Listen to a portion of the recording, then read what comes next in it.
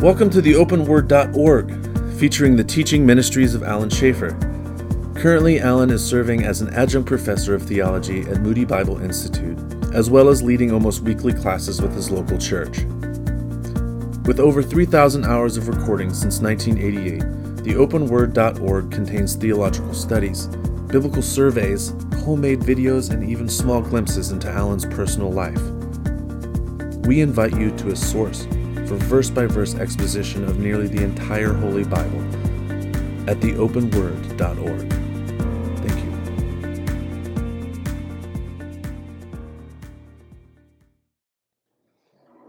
So let's go ahead and get started with a word of prayer tonight. Father, thank you for this night and for this opportunity to study this great book. I pray that you would give us an adventure here as we study it through the semester. Open our hearts, minds, help us understand what your word says. Guide our discussions, and we just thank you for what lies ahead. In Christ's name, amen. Everybody got a syllabus? Okay. Here's the necessary information. Got my name there. My phone number, my wife is deaf, so if I'm not around, she's going to say, huh? So just call back at a later point. Email address, I check it every day, multiple times a day. If I don't, I got email withdrawal symptoms, You're not connected. One of the ladies at work, she bought a real nice Mac, and the screen went blank on it. She had to get it repaired, and she had withdrawal symptoms for like a week. She couldn't get on the internet. It was like traumatic. She almost needed therapy. And then all the like handouts and things like that from the class, you can find here. They're Word files, PDFs, PowerPoint slides, all right there. You just go out there and you can download them to your computer and do what you want with them. So that's all the necessary information there. The syllabus, they had us redo this entire thing. The course description, we're going to examine Acts.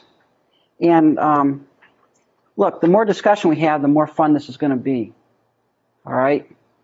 So by all means, there's a couple of you that never had me before, but the more we argue, the more you learn, because that's when you're starting to think, is when you're starting to discuss things. So don't be afraid, all right, to challenge what's being taught. We're all learning.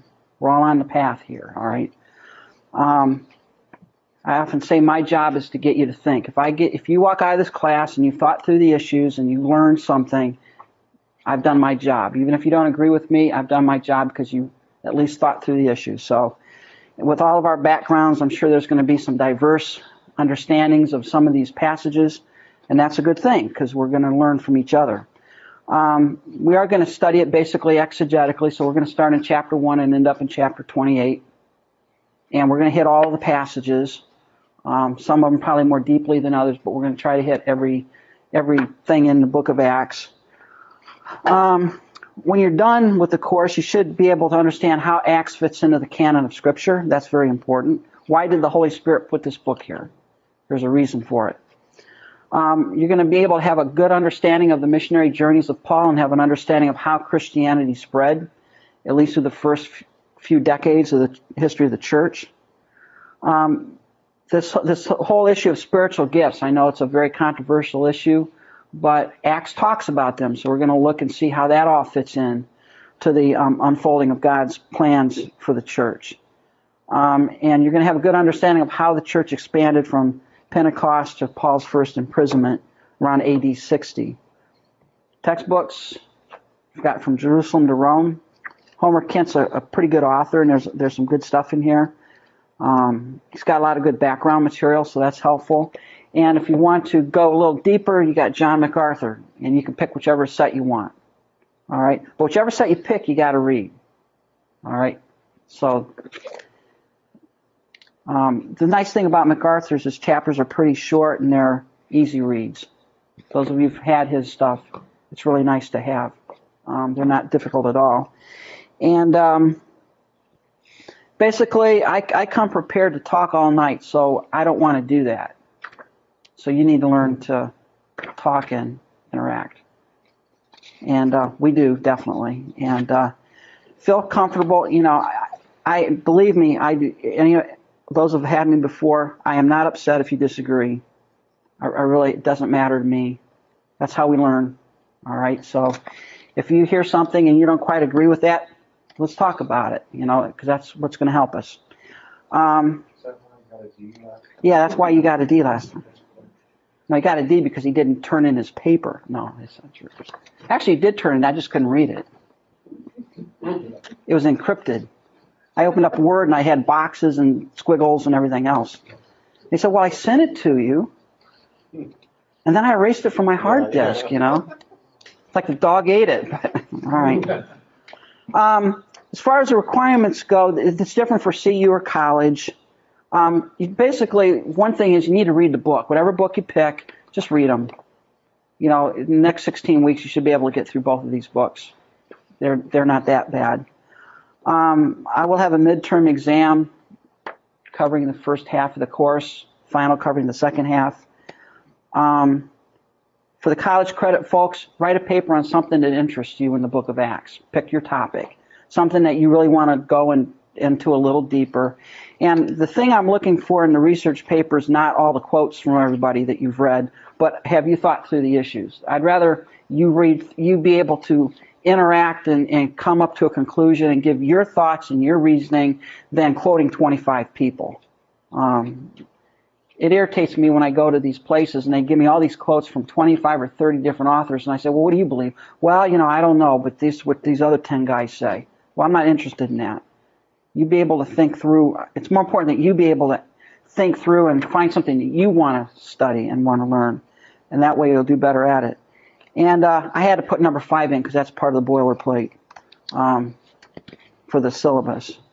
There is one extra thing I am going to have, and here's a question: does everybody have a computer or access to a computer to get this stuff? Does anybody do not have access? All right. Out here, there's a thing called Chapters to Remember. All right. And yeah, right here. Go to this page, and you can download Chapters to Remember. And basically what it is, those will be on the test. And basically what it is, what's Acts 13 and 14 deal with? Yeah. Except this is for the book of Acts. What's in Acts 13 and 14? What's in Acts 15, 16? What is that all about? Hopefully, when you get done studying the book of Acts, somebody says, well, what's going on over in Acts 17? You say, you should have an idea of sort of what's there, So that's what these are. They're just short little Acts 13, 14, Paul's first journey, 15, Jerusalem Council, 16, the Philippian jailer, 17, Mars Hill, 18 is the third missionary journey, that kind of stuff. So you get an idea of what's in the book of Acts. And those will be on the test. Here's your grading right there. And that's the standard Moody Bible Institute scale. And then the schedule is on the third page. There's one correction to the schedule. I'm going to be out of the state on October 26th. So we won't have a class that week. All right, October 26th. But we'll make up the time, don't worry. And see, it's really bad because you say, well, my midterm is due that day. Well, then let's just do November 2nd, so you got an extra week to do it. The way I do the test is I give you a take-home exam. You fill it out. Don't cheat on it. If you cheat, God will get you. You're all taking Bible courses. Hopefully you can be trusted. If you're not, you shouldn't be taking a course, I guess. But turn it in next week. So that's how that'll work. Any questions so far on what we'll be doing? Again, we'll have a couple of times during the semester where we'll have pizza 2 or 3 times. We'll order it out. You can, of course, order other stuff. You don't have to eat pizza if you don't want to. The other thing I do is I record the classes so that if you miss a class because you've got something come up in your life, you can borrow a CD. You can borrow them for free. If you want to purchase a whole set of the CDs, they're $1 a piece, and there's 2 per night. So anybody who wants a set of the CDs for their own, use maybe to put them to sleep at night when they're tired and they can't nod off or something. They're $1 a piece, and there's 2 CDs per class. So, and those will be available the week after the class. So if you want those, let me know. There should be a sheet going around, a sign-up sheet. Hopefully everybody filled that out. So, anything else? What should we do in case your laptop catches on fire? This one won't. Did you hear about that Dell laptop that caught on fire in that guy's truck?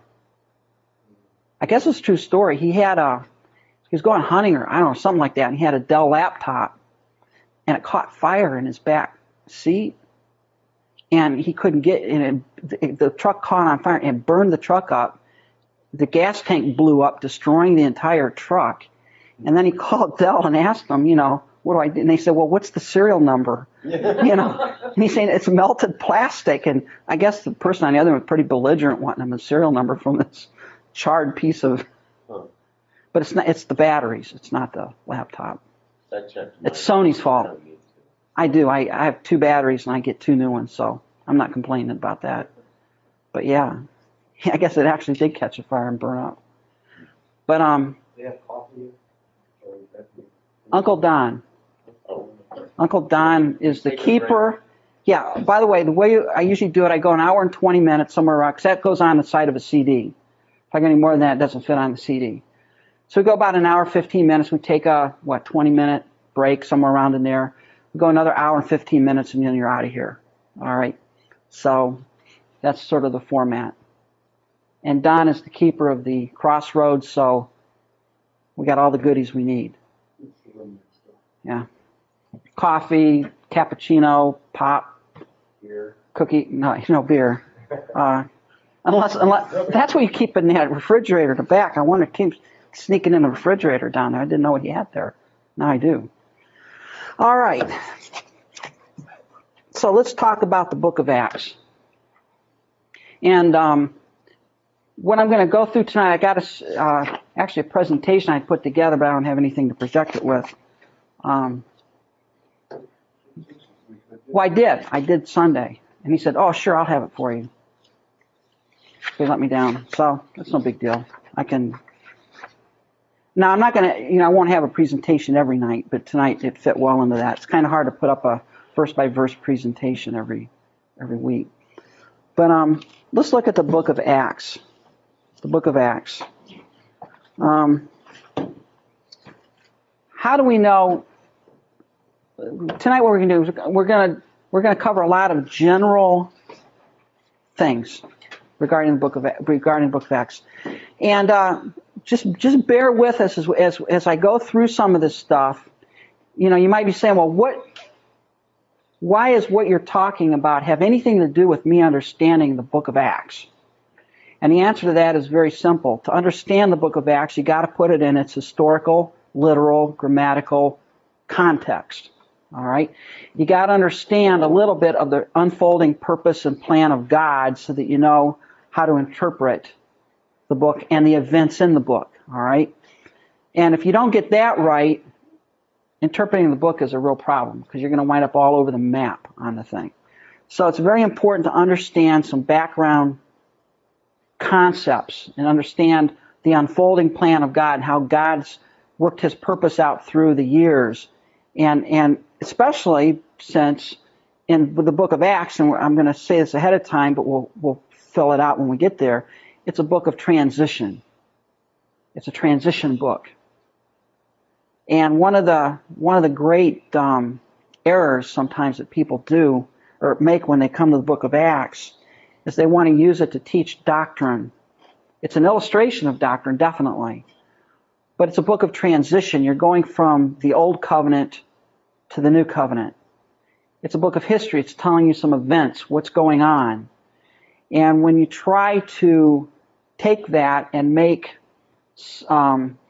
doctrinal points from it that are not supported elsewhere in the New Testament, you find yourself on thin ice, on shaky ground. All right, and we're going to talk about that as we go along, and we'll illustrate some of the why that is so. But let's just give an overview of it and sort of a little bit background of it. How do we know Of course, the first thing you want to ask when you look at a book of the Bible is, how do I know that's supposed to be there, right?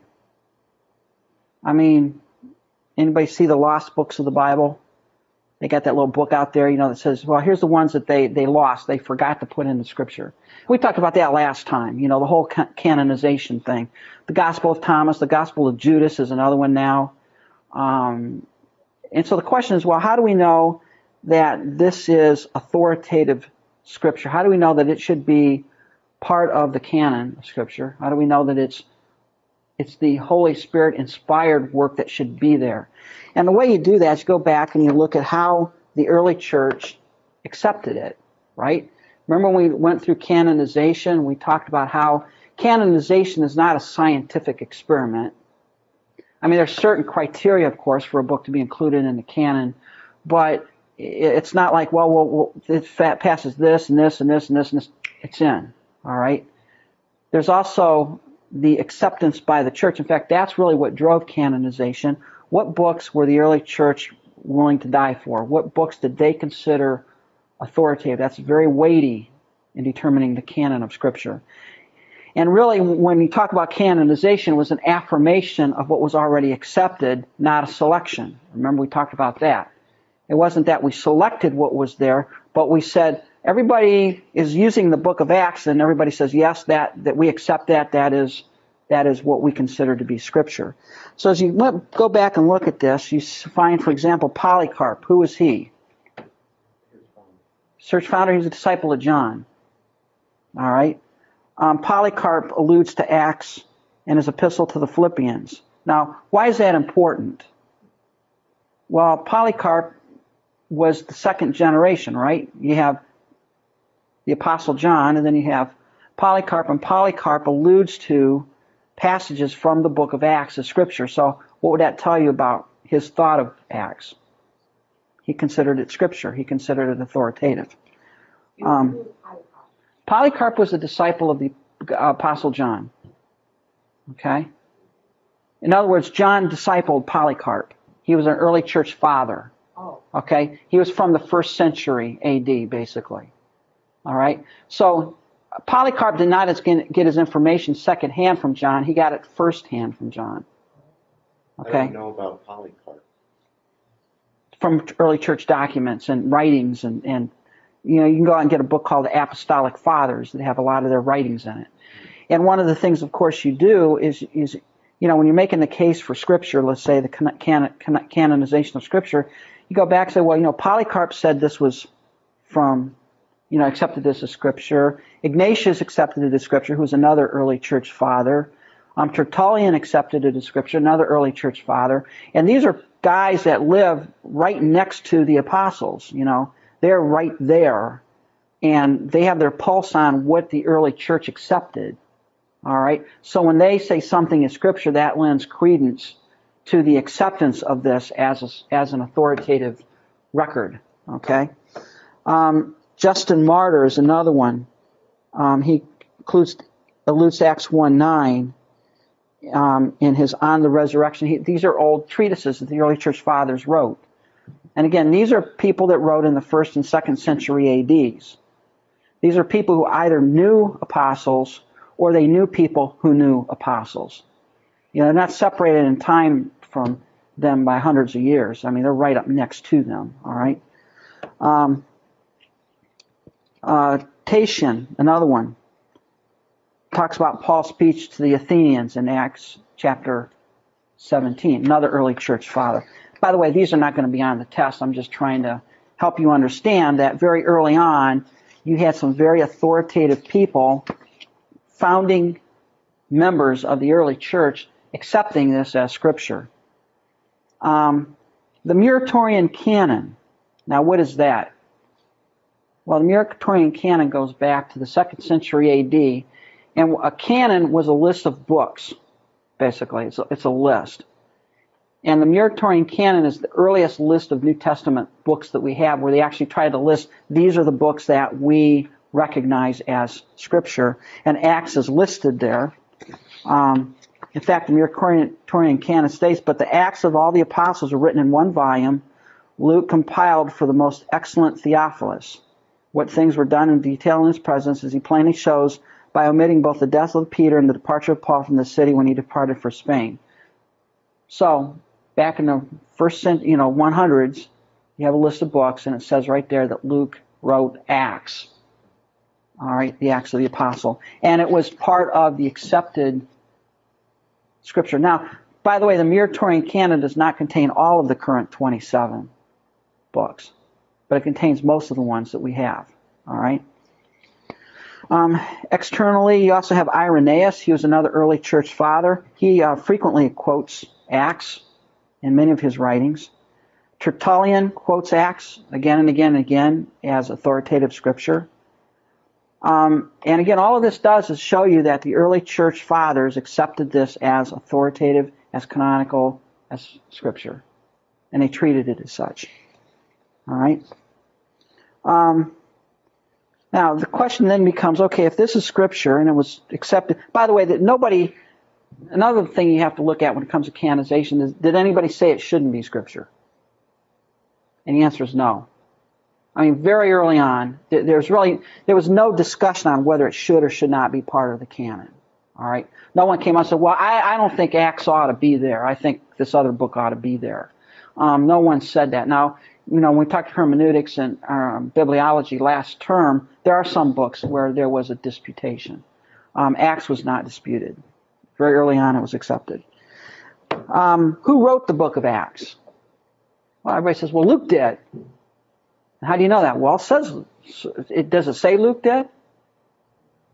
Is there any place in Acts where it says Luke wrote this? Well, no.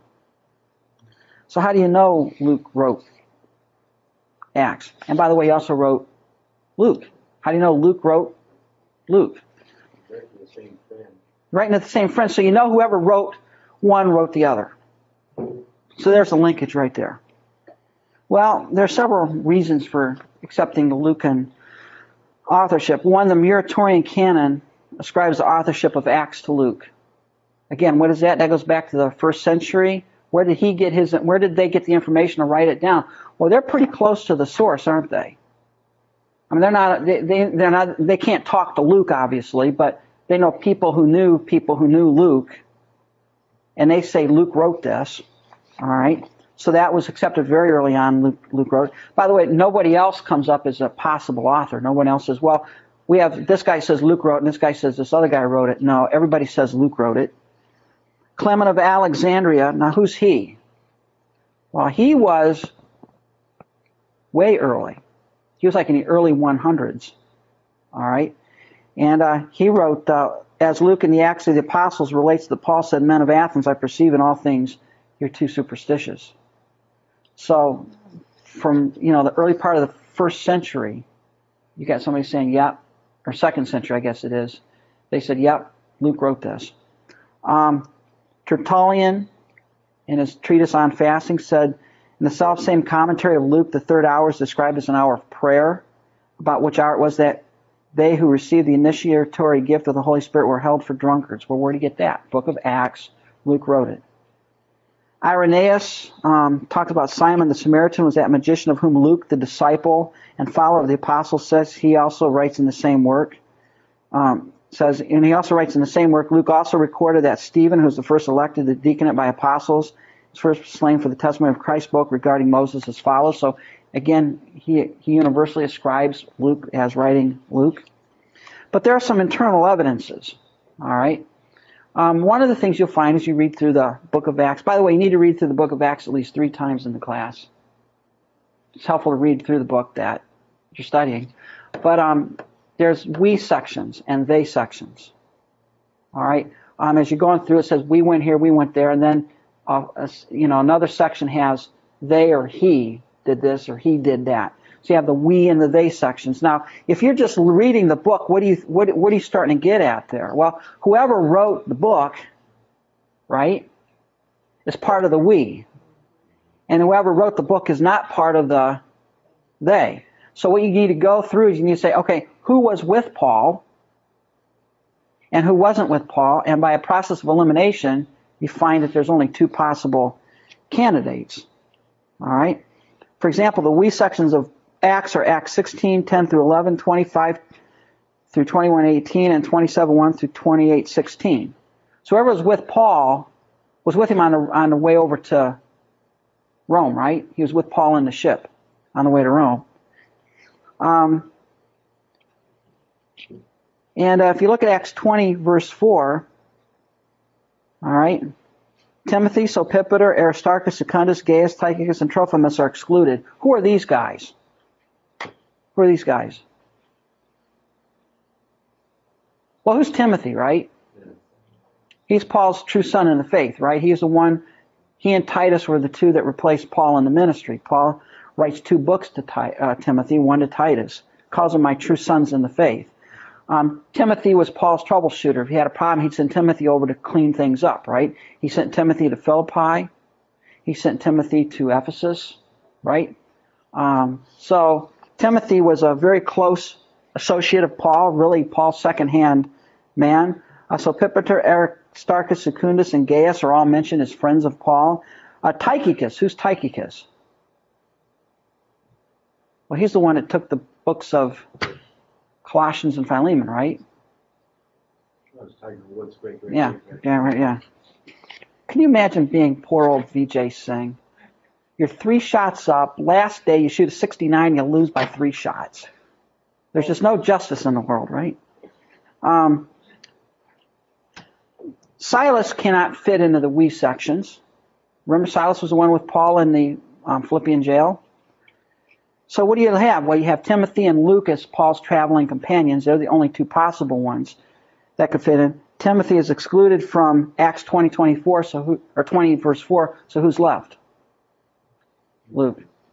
Fits very well into the section. Luke being with Paul as he went through, as he went along on the missionary journeys. And Luke and Acts employ the same grammar. If you study Greek, which you don't have to, but if you were to study Greek, you find that Luke and Acts have similar Greek. It's also you can tell from reading the Greek in the New Testament how erudite the person was. I mean, can you tell, by looking at somebody's writing, can you tell how educated they are? For them, generally, you can tell how educated they are. Luke and Acts have some of the highest, best, most educated Greek grammar in the entire that they know of. In fact, there are classes in Greek language that use Luke and Acts as examples of classical Greek writing. I mean, it's that good. So whoever wrote this had to be pretty smart. Well, what was Luke? What was his job? He's a doctor, so you expect him to be highly educated. And so that fits in there. That's just another little evidence for it. And also it's interesting, the medical language, if you look through Luke and Acts and you just look at it from the medical perspective, whoever wrote these had a medical knowledge. In fact, it's interesting, the case of the woman who had the issue of blood, Luke goes pretty easy on the doctors, whereas the other Gospels say, she lost all her money to the doctors that couldn't help her out, and Luke sort of glosses over that a little bit, doesn't want to give him his profession a black eye. But it's pretty easy to fit in that Luke wrote this. Now, Luke was a disciple of of Paul, right? He was with Paul. He was a disciple. He was very educated. And in fact, Paul even mentions Luke, the beloved physician. All right? So we know that Luke was a traveling companion of Paul, and Luke clearly is the author of these 2 books, both Luke and Acts. All right? Why did he write it? Why was Luke and Acts written? Well, he wanted to set in order the events, right? He wanted a record. He wanted to sit down and write an orderly account. He started with the book of Luke, which really concerns the entire ministry of Jesus Christ. Acts picks up with the ascension of Christ and goes through the history of the early church, right? And he wanted to write an orderly account of this. And quite honestly, if you think about it, what would we not know if we didn't have the book of Acts? know much about Paul. It's really the acts of the Holy Spirit. It's not as much the acts of the apostles as the acts of the Holy Spirit. You'd be scratching your head saying, where did all these churches come from? Right? All of a sudden, you got this church in Ephesus, you got one over in Corinth, you got one in Rome. What happened? Jesus ascends. The next thing you know, you have all of these churches all over the known world. How'd they get there? And who is this Paul character, anyways? That's writing all of these books. Who is this guy? Yeah, where'd he come from? We don't read about any Paul. And wait a minute, I thought we already have the 12 disciples. Where did he come in? How did he get to be an apostle? I mean, what happened? We already got our 12. How's he fit in? So, I mean, there'd be so much that we would not know of the expansion of the early church.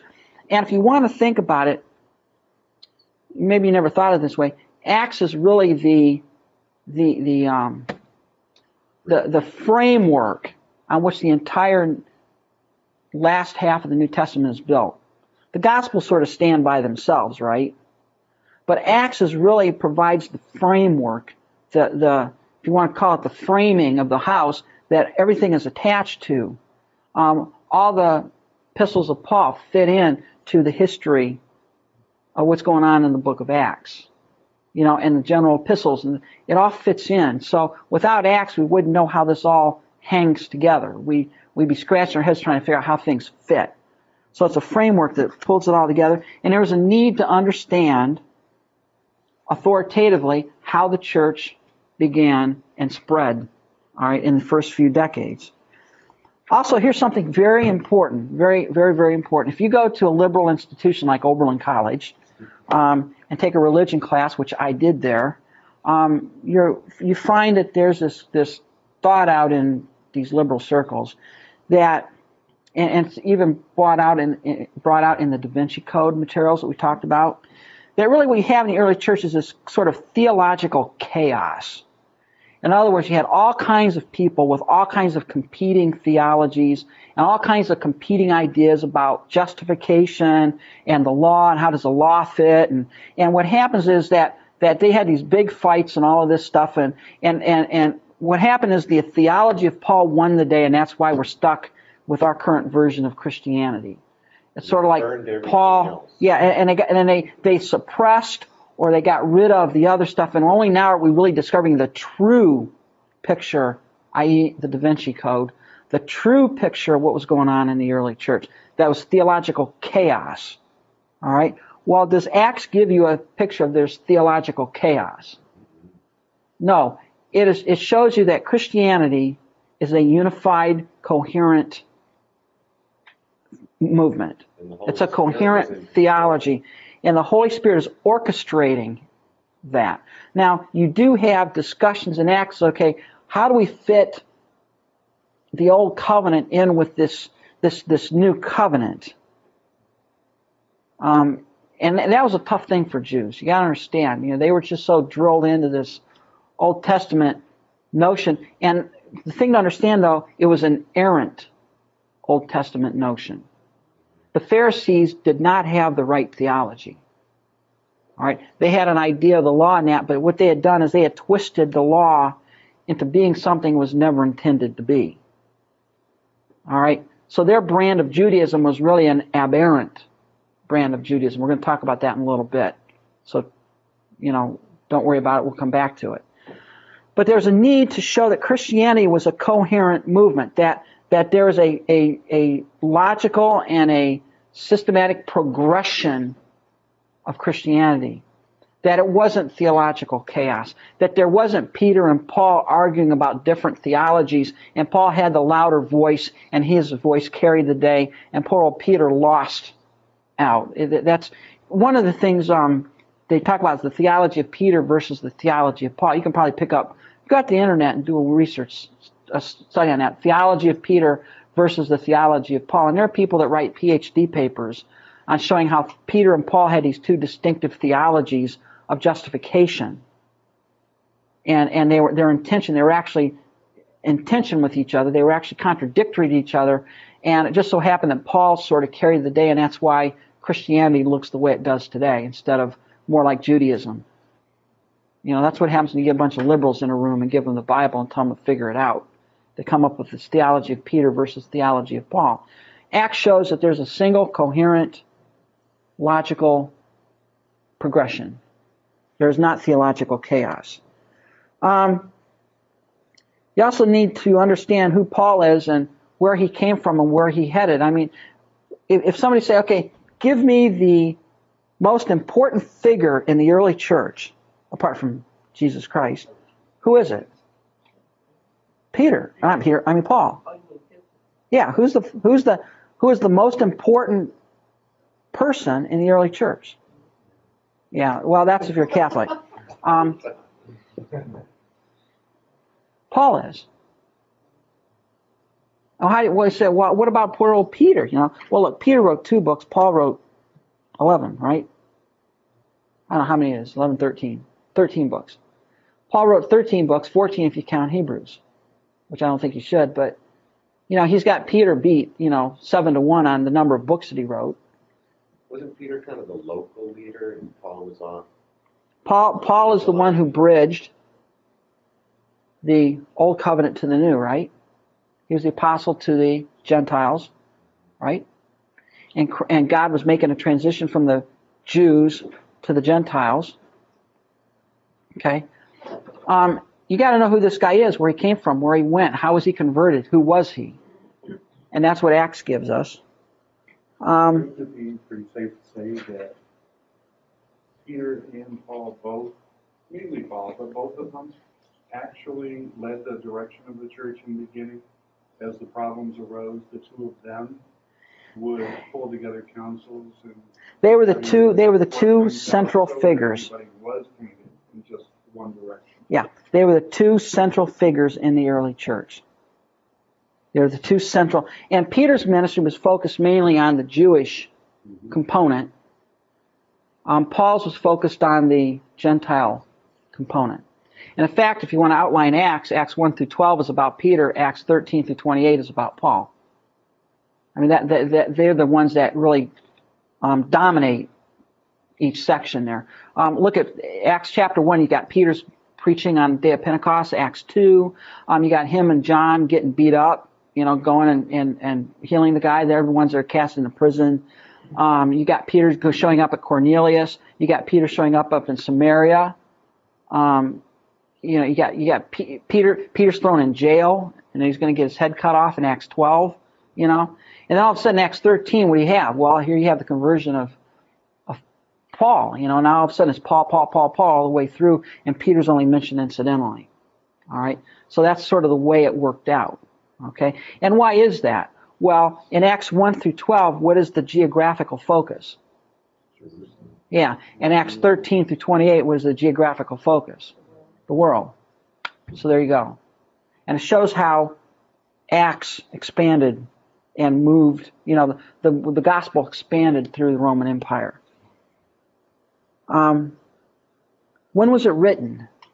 That's a good question. Like when did Luke write this? Well, we don't know for certain, but there's some things that sort of tip us off on it. Yeah, most scholars say it was written between AD 60 and 62. Why is that?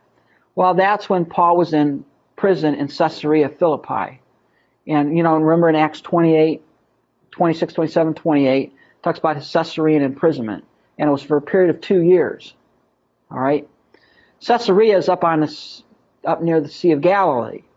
All right? So Paul's in prison, and Luke has the we section. That's one of the we sections there.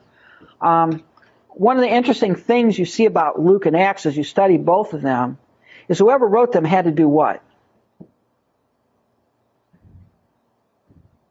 Had to visit Paul in prison. He had to visit Paul in prison, but who else did he visit? Yeah, he visited Mary. He did some research. Whoever wrote this historical record did some research. He probably talked to primary sources. It's interesting when you look at Luke, what do you have? You have, the Magnificat. Where did he get that? Well, the Holy Spirit told him. Now wait. The Holy Spirit could have told him, right? There's nothing wrong with that. If you want to subscribe to the mechanical dictation theory of inspiration, the Holy Spirit said, Luke, take a letter. Okay, write this.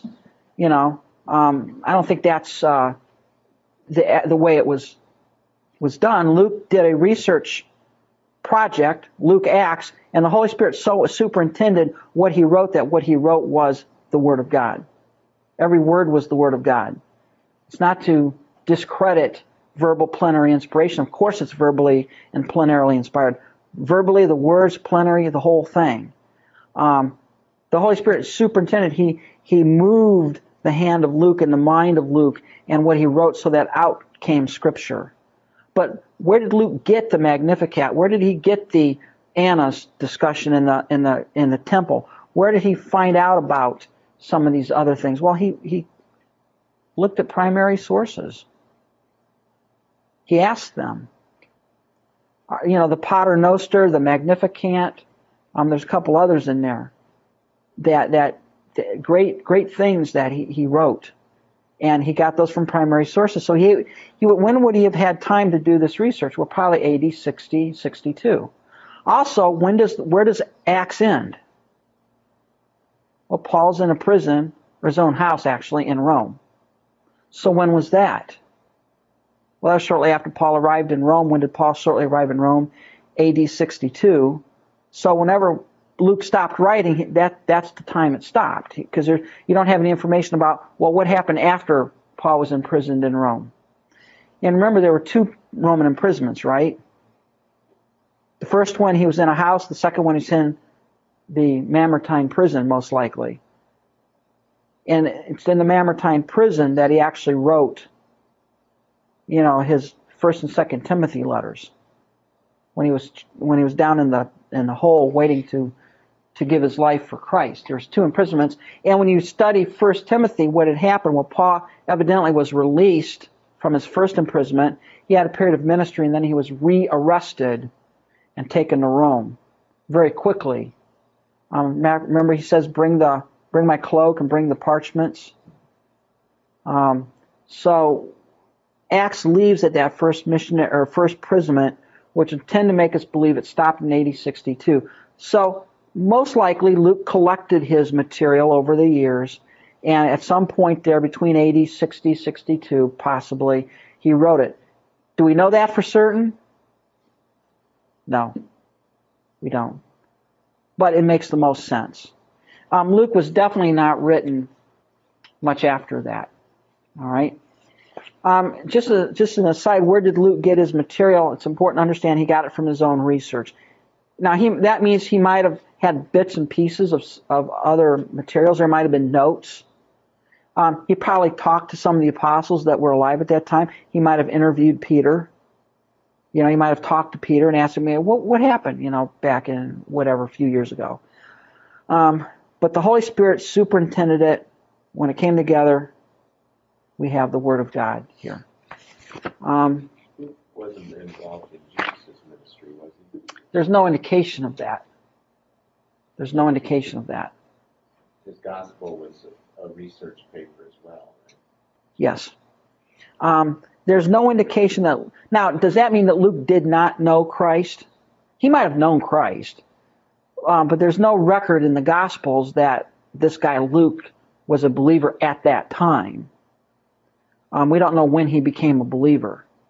It probably would have been from the AD 30, early 30s when the church was founded, to AD to the first we section, somewhere in there. Luke became a believer. We don't know, but he probably was not one who walked with Christ. He was also a Gentile, right? Which would seem to indicate who led him to the Lord. Paul did. All right. Do we know that for certain? We don't know that for certain. The Bible doesn't tell us. All right. We do know he was a Gentile. All right.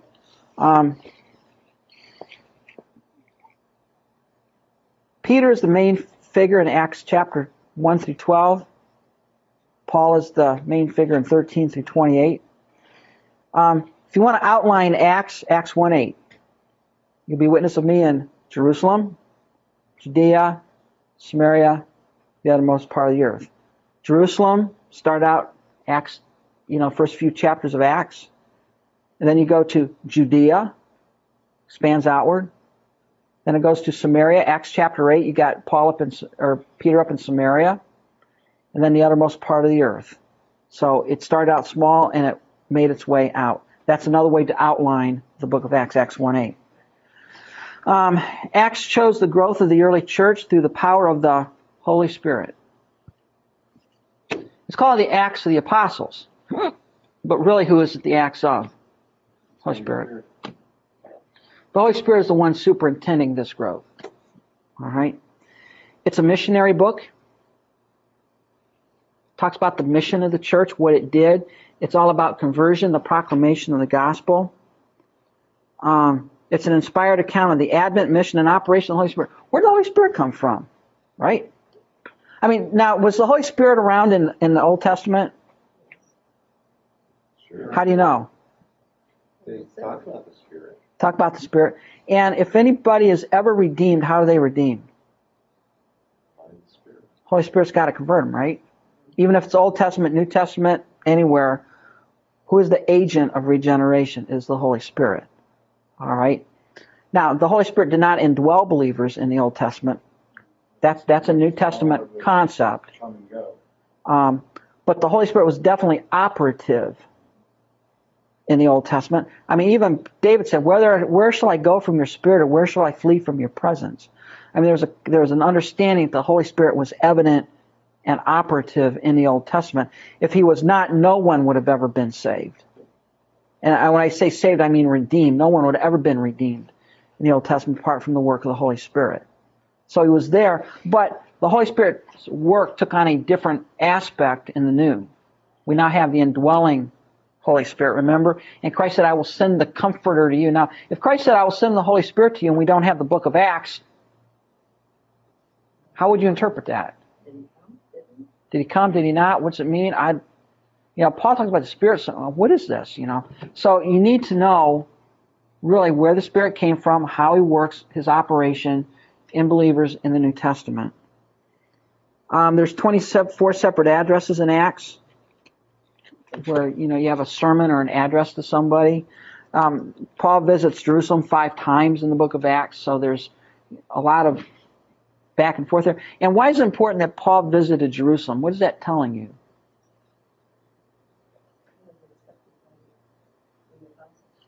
And that the message of Paul was not incongruous with the teaching of the church. All right? Sorry I'm blowing all this hot air out, Sandy. It also furnishes the background for 10 of Paul's epistles.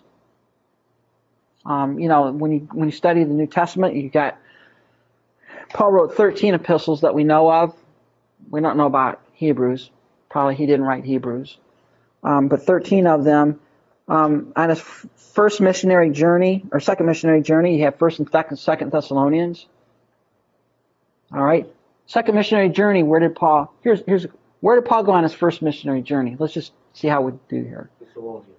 No. First missionary journey. No. Asia Minor. That's his first missionary journey. He went to Antioch, Pisidian Antioch. There's 2 Antiochs. There's a Pisidian Antioch, that's in Asia Minor, modern-day Turkey. And then there's the Syrian Antioch, where Paul was from. There's 2 different cities named Antioch. He went to Antioch, Iconium, Lystra, and Derbe. Remember those 4 towns. And then he went back and reported what went on. And then later on a second missionary journey, he went to Antioch, Iconium, Lystra, and Derbe. Made his way over to Miletus, and then he got the Macedonian call. Went over to Thessalonica, right? From there he went down to Thessalonica, Philippi, down to Berea, down to Athens. From Athens he wrote back First Thessalonians, and then to Corinth. Then he wrote back First and Second Thessalonians on his second missionary journey. So the background of that is that's where those 2 books come from. Galatia was probably written after his first missionary journey back to the area of Galatia. Galatia was where, it was the province, it was a provincial name, And that is where Iconium, Lystra, and Derbe were. They were in the province of Galatia. Antioch was in the province of Pisidia, which is like right next to Asia. So they're like it's like a border town. So that's those 3 books. And then, of course, on his 3rd missionary journey, he wrote 1st and 2nd Corinthians, Romans. The book of Romans he wrote Romans from Ephesus back to over to Rome. Then he wrote, and then on his 4th journey, where he went to Rome and he was in prison, you have Paul's prison epistles, Philemon, Ephesians, Colossians, and Philippians. All right, so you know where those fit in. The one that do not fit in are 1st and 2nd Timothy. Those are written after the chronology of Acts. Those written later on. Paul wrote 1st Timothy to Timothy in Ephesus to set in order the things in the church there. 2nd Timothy was written when Paul was just before he was crucified, or not crucified, but probably beheaded for his faith. Titus was written somewhere in that time as well. All right. So it gives you a history of when these books were written. Again, it provides a framework. You get an idea of where these books fit into the overall expansion of the early church. And by the way, why is it important to know when these books were written? Why is it helpful? Why is it helpful to know, the chronology of the books in the New Testament? So that the inerrancy of the Bible can prove that it's true, and they compare it with other historical accounts. Yeah. It shows the things that were coming up as to the beliefs of the people and at the time of when that was. Exactly. It helps you understand, because most of the New Testament books are polemical in nature. What is polemical? It's a fancy word. Dealing with a problem, right? Why was 1 John written? Well, you had this concept of Gnosticism starting to rear its ugly head. So John had to write this book to deal with a heresy. All right, and that's why you get the book 1 John, because there was a problem. There was some heretical teachings. Why did Paul write Galatians? Well, after he preached the gospel, who came in right on his heels? Judaizers. What did they teach? Law. You're saved by grace, but you're kept by law. Okay, you might receive Christ as your Savior, but if you don't keep the law of Moses, you're toast. You lose it. So Paul had to write Galatians in order to deal with that problem. All right. So the reason it's important to maybe understand this is when you put the books that Paul wrote in the historical context of the book of Acts, it helps you deal with understand how the church was dealing with theological issues that arose in the early church. All right? And one of the things that you have to be able to answer or fit into whatever systematic theology you have is this progression of revelation. All right? An example of that would be the whole issue of spiritual gifts, particularly like tongues, healings, the sign gifts. You have them in the early part of the book of Acts, right? When was 1 Corinthians written that deals with the whole issue of the misuse of tongues? Well, that was around about AD 51, 52. We can pretty much date that from Gallio being proconsul in Achaia. We have a brick that actually has the dates of his procuratorship. So we know pretty close when Paul wrote 1 Corinthians, AD 51. But what books come after AD 51? Well, let's see. You got Romans, you got Ephesians, Philippians, Colossians, Philemon. You've got the book of Romans in there. You got 1 Timothy, 2 Timothy, and Titus. What is unique about all of those books? There's no mention of what? Of the miraculous sign gifts. There's nothing in Timothy that talks about miraculous sign gifts. It says there. Now, is that proof? No. But what happens is you have to be able to answer, why is tongues such a big deal early on in the church? And then starting about AD 54 on, there's no mention of it anywhere. Nobody even talks about it. It's not even discussed in the rest of the New Testament. You have to be able to answer that question. You just have to fit that in to wherever you land on that. You need to be able to deal with that question. Why is there silence on that from there on out? So you just got to fit that in, all right? Acts focuses on Peter and Paul, although there are other people mentioned. And this is very important. Acts is a book about what happened, not what should happen. All right? It's a historical book. It tells you the events. It tells you how the church expanded, how the church grew. It's not to tell you what should happen. It tells you what happened. All right? And that's a very important thing to understand in Acts. Because what happens is you get yourself into problems when you go to a passage of Scripture that is historical in nature, and then you begin to try and use that history to prove or to support some doctrinal notion that is not clearly taught elsewhere.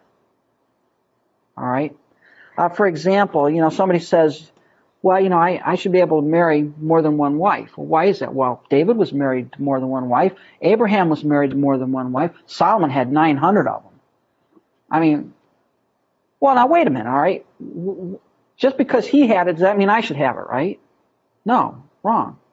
Just because somebody did something doesn't mean I should do it. Just because it happened historically there does not mean it should happen. To me, I have to make the case for that before I just marry more than one wife. All right? That's just an example. Acts is descriptive, not prescriptive.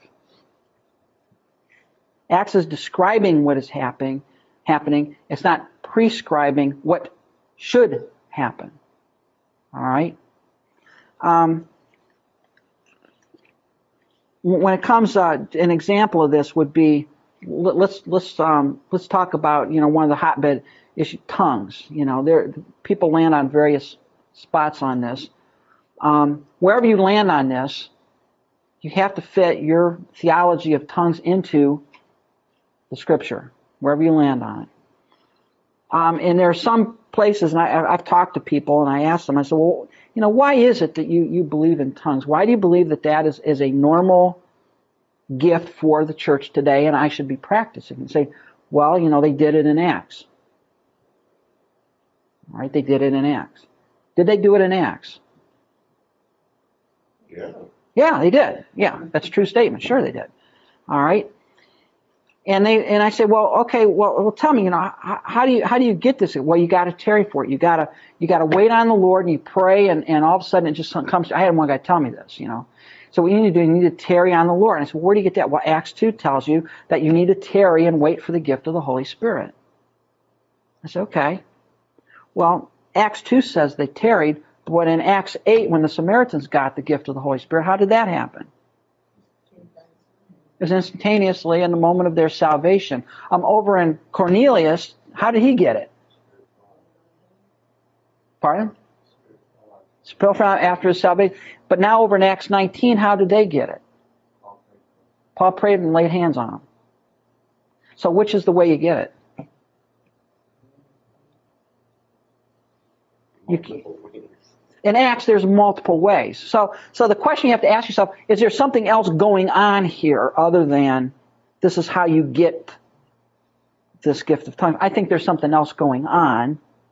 All right, and we'll stay through it. And look, I'll be honest with you. I'll be forthright up front. I am a cessationist. I do not believe the miraculous sign gifts are normative. Notice what I said here. Normative. What is it? What do you think I mean when I say normative? The normal practice every day. Now, can God give somebody the miraculous gift to speak in a foreign language if he wants to? He can do whatever he wants to. Who am I to tell him he can't? Is that a normal practice? No. If you're going to be a missionary today, what do? for 4 years. You go to language school. It'd be just cool to have the gift of the Holy Spirit and be done with it. So you think it's ceased? I think it's ceased as a normative. Normative. Now, you know, you're not going to be thrown out of the class if you don't agree with that. That's fine. All right. That's all right. Okay. But wherever you land on that, you've got to be able to, from the Scripture, support why it is that you believe they did or they did not. All right. That's all that you need to do. I believe that the preponderance of evidence of the Scripture says that as a normative part of the church, they ceased. And we're going to talk about we'll go through all of that later on and you know, we'll look through why I believe that and what the various views on that are. Okay. But when you want to say, well, the books of the, you know, tongues should be normative in the church and you should tarry for it, you have to ask, well, what does normative mean? When they have all kinds of different ways that they got it, it was manifest in all kinds of different formats. What was the normal one? Which one is the one I do today? Because there are 4 different ways people got the Holy Spirit back then. All right? Which one is the normal way to get it? All right? You have to answer that. That's all. You've got to fit that into wherever you land. You've got to fit that in. When you look at Acts, you know, let's think here about literary genre. Those who've taken bibliology and that realize that the Bible is a literary work. What's literary genre? When we talk about literary genre, what are we talking about? Remember? Pardon? Poetic? Yeah, there's a poetical part, wisdom literature. There's didactic, which is teaching. There's apocalyptic, which is a lot of imagery. You know, Book of Revelation is apocalyptic, visions. You've got gospel writing, which is little pericopes. They're called pericope, which is a little section, a little short, self-contained section. And you got a bunch of these. You know, you read through the Gospel of Luke, you got short little snippets of Christ's life, you know, parable, and, you know, then he went and did this miracle, then he was over here. And that's gospel. That's kind of gospel. And you have something called historical narrative.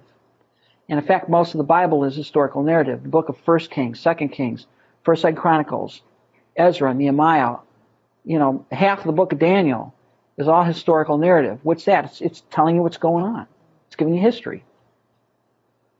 It's important because it tells you what's going on, but to interpret what is going on, where do you have to go? To the didactic, to the teaching portions. You have wisdom literature, right? The book of Proverbs, train up a child in a way which he should go. When he's old, he won't depart from it. Say, well, you know, I did the best with my kid. He's turned out to be, you know, that verse didn't work. Wait a minute, you know. Well, what is wisdom literature? What is the characteristic of wisdom literature? It's a pithy saying. A penny saved is a penny earned. Is that always true? Not necessarily. Most of the time it is. A stitch in time saves 9. Does that always work? Most of the time, but not all the time. It's pithy saying. So, you know, when you read the book of Proverbs, understanding is a pithy saying that it's not a airtight, gilded promise by God. Rather, generally, if you train up your child rightly, generally what will happen? He'll turn out all right. Generally. All right? Yeah, it's guidance. It's pithy sayings. But that is the characteristic of that kind of literature. Now, if you go over to the teaching part where there's doctrine being taught, that is not pithy sayings, right? That's not pithy sayings. That's commands. When Paul says, husbands, love your wives, he's not making it a suggestion. He's giving it as a command. All right? So understanding the type of literature helps you understanding how to fit it in. What is Acts? Acts is historical narrative. Here's what's going on. Here's the events. Here's how the people acted. Now, I can use that to illustrate doctrinal teaching, right? But I can't use that to create doctrines. That's where I get myself into trouble. When I create a doctrine on historical narrative where there's no basis elsewhere in Scripture, particularly in the didactic doctrinal portions for that, I'm just coming up with stuff. All right? So that's important. It's important to understand that. All right? Let's look at, let's go another 10 minutes. We'll take a break. We'll have a little short, we'll take a 15-minute break here in 10 minutes. I'm going to talk about several topics right now, and they're going to sound disconnected and disjointed, like, what am I doing this for? But it's all going to make sense. As we start going through the book of Acts, it's like, I know why he did that. Okay, it makes sense now. So take my word for it. This will make sense later on as we work through Acts. But let's look at this topic of systematic theology. You say, well, what does that have to do with the gospel, or not the gospel, the book of Acts? Don't worry, it'll make sense in a couple of weeks, if not later on tonight. What is a systematic theology? When I talk about a systematic theology, what is that? It's a cookbook theology, step by step. Everything fits into place. Like what the scripture has to say about a certain subject.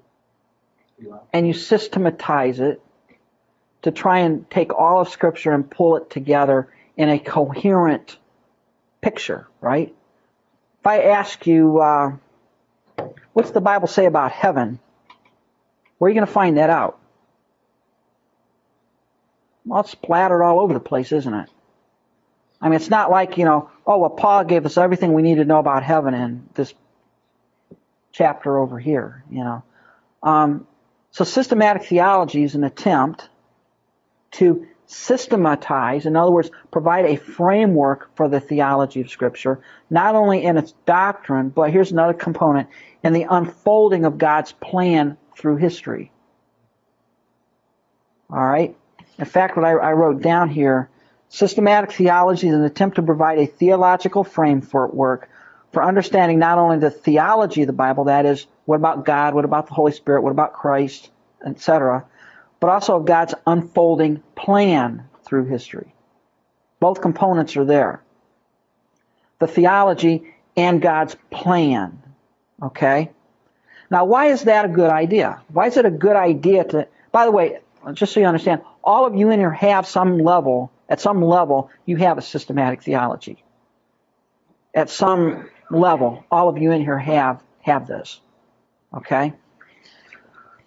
Is it systematic theology that tries to make every piece of Scripture fit with the rest?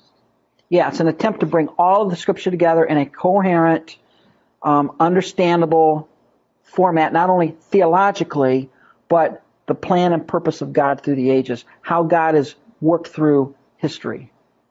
Both components are there, okay? Not just a theological component, but God's working out of history component. What are some of the good things of a systematic thought? What are some benefits of having this? By the way, all of you have it. All right? You can identify patterns, and patterns that repeat. Mm-hmm. First mention principle of different things. Yes. You can see how the gospel, for example, in your first mention principle, you've got the proto-evangelion there in Genesis 3:15. Well, how's that worked out through history? And whatever I come up with needs to fit in. All right, that's what Paul said. He says, "Study to show yourself approved unto God, a workman that need not to be ashamed, rightly dividing the word of truth." Dividing is not to cut apart. Dividing is to put together. It's a bad English word. He's saying you need to orthotomeo Scripture. And what's orthotomeo? It's to cut straight. And he was a tent maker. He made tents for a living. And he didn't go out and he didn't buy, 400 yards of, Otis tent material number 35. You had a bunch of animal skins, right? And how do you fit all the animal skins together? Well, you got to cut them right. You got to cut them straight, so they fit together it's like making a dress or a shirt, You've got all this cloth, but you got to cut it in a certain pattern to sew it together to make it look right. Okay? And Paul is saying you've got to work hard so that when you take all of the Scripture, it fits together. It makes sense. You don't have 3 arms on your shirt. You got 2 arms. He wants it all to fit together. And that's a benefit of systematic theology. It helps you systematize and put it together. You're going to say something? For example, like the Deuteronomy, thou shalt not kill, as it would be throughout the Bible in different aspects where it really doesn't mean thou shalt not kill, period, but in this event you can, or whatever. Yeah, systematizing it. All those things together and coming up with what it really means. Yeah. And here's the challenge to everyone in here. Whatever you believe about any theological issue, it has to fit into your system. It has to make sense. And where it doesn't make sense, you need to adjust your system. All right? The rapture. You use that one scripture about the church will be taken out. The one way of taking the eye, and then there's like 20 scriptures that talk about other things, but everyone's face is on that one scripture. Yeah. Now that's a naughty one. In fact, that's a good illustration. The rapture. There are some that say, well, the rapture occurs before, during, after, never. You know. Well, what you need to do is whatever you believe about the rapture, wherever you land on that, you need to be able to explain all of the scripture. You need to be able to understand, well, why in the world then did Paul write 1 Thessalonians to people who thought that they were left behind? How do you deal with that? You know, they literally, one of the big problems in Thessalonica is they said, somebody told us the rapture's already gone, or this coming is, Christ already came, we're still here. Wait a minute, what's going on? What about all those people that died? What happened to them? And so wherever you land on the rapture, you need to be able to fit whatever you believe about the rapture in with the unfolding of 1 Thessalonians, 2 Thessalonians, the second coming of Christ. How does that all fit in? The book of Revelation, how does it all fit in? And what did Jesus say about it? And what did Jesus, did he say anything at all about it? Did he hint about it? Wherever you land, and eschatology is one of those that's the hardest to systematize because there are different theological systems that treat the whole eschatological issue completely differently. And we're going to talk about a couple of them here in a minute. But one of the benefits of a systematic theology is it gives you a theological framework. Okay? It aids in comprehending God's plan through history. What is God up to anyways? Now you're not going to read one verse in the Bible that gives you everything, tells you what God is up to. But as you understand the complete scripture, you get an emerging picture of what God is up to, what God is doing, and how he's doing it, and how he's accomplishing his will through the ages. All right? And it aids in that. And the final thing, like Don said, it gives you a pattern for putting it together, for making it all fit. All right? So those are positive things about it. But there are some downsides to a systematic theology. What do you think some of them are? What's a downside to a systematic theology? A lot of rabbit trails, a lot of time. You don't fit into your system, then you don't believe it. You close your mind, right? Wait a minute. I have this nice little neatly wrapped box. Then, Paul's got to write this one obtuse verse over here, and it doesn't fit my system. So what do you tend to do with that verse? Well, we'll just sort of like work around it. We just pretend it isn't there. Listen, the challenge I have and the challenge you have as a student of Scripture is everything has to fit. You can't pick what you like and toss the rest away. One of the things we've talked about many times, and I've converted Don, he's a 5-point Calvinist now. But wherever you land on that, wherever you land on Calvinism, sovereignty of God versus the responsibility of man, all the verses of the Bible have to fit. You can't say, well, God chose me. Well, then what do you do about the whosoever will may come? But you can't say, I like the whosoever will may come, but then they'll say, well, what does it say when he says he chose you before the foundation of the world? Wherever you land, wherever you come out of on that, all the verses have to fit together. You can't pick the ones you like and toss the other ones in the basket. All right? And one of the dangers of a systematic theology is you've got this nice, neat little theological system, and if things don't fit, you just ignore them. All right, you forget about them. What I said here is that it locks you in a system of thinking that prevents you from looking outside the box. You don't even consider an alternative viewpoint because that doesn't fit your theology. It doesn't fit what you... Now, where do you get your systematic theology? Where does that come from? Whatever theology you have, where does it come from? Where do you get it? All the teaching through the years. You've heard somebody preach a sermon on this, and that got in your mind. It became part of your theological framework, and many people never go back and ask, did that guy say the right thing? They never question it. It just becomes part of their theology. That's called folk theology. You get it from other people. You get it from sermons. You may have read a book. You may have a notion, and all of us in here have certain preconceptions. When we pick up the Bible and we look at a verse of Scripture, we're interpreting that in light of a system of theology that we have. All right? And if you're not careful, what happens is your systematic theology, whatever theology you have, prevents you from considering possible, equally valid alternatives. All right? It doesn't mean you throw away your systematic. You should never do that. Don't throw it away. Just understand that it's there. And maybe it's coloring the way you look at a particular passage. That's why you have all those denominations, because everybody got their own interpretation. Mm-hmm. Actually, everybody probably could bring something to the table and discuss it. You know, when it comes to the charismatic gifts, the sign gifts, they are there in the New Testament. How do you fit that in? Your systematic theology. And how do you answer all the yeah, but what about this, what about that? And the problem is, if you're just so locked into, look, dang it, they have tongues is valid for today, and you don't even consider the possibility, the remote possibility, that maybe it's not, you're not being true to yourself. Now, you may consider that, and you may still come back to your same conclusion. Fine. Or, Alan, it could be very much just the opposite. You know, just the other way around. You know, listening to you, I don't totally agree with everything you say.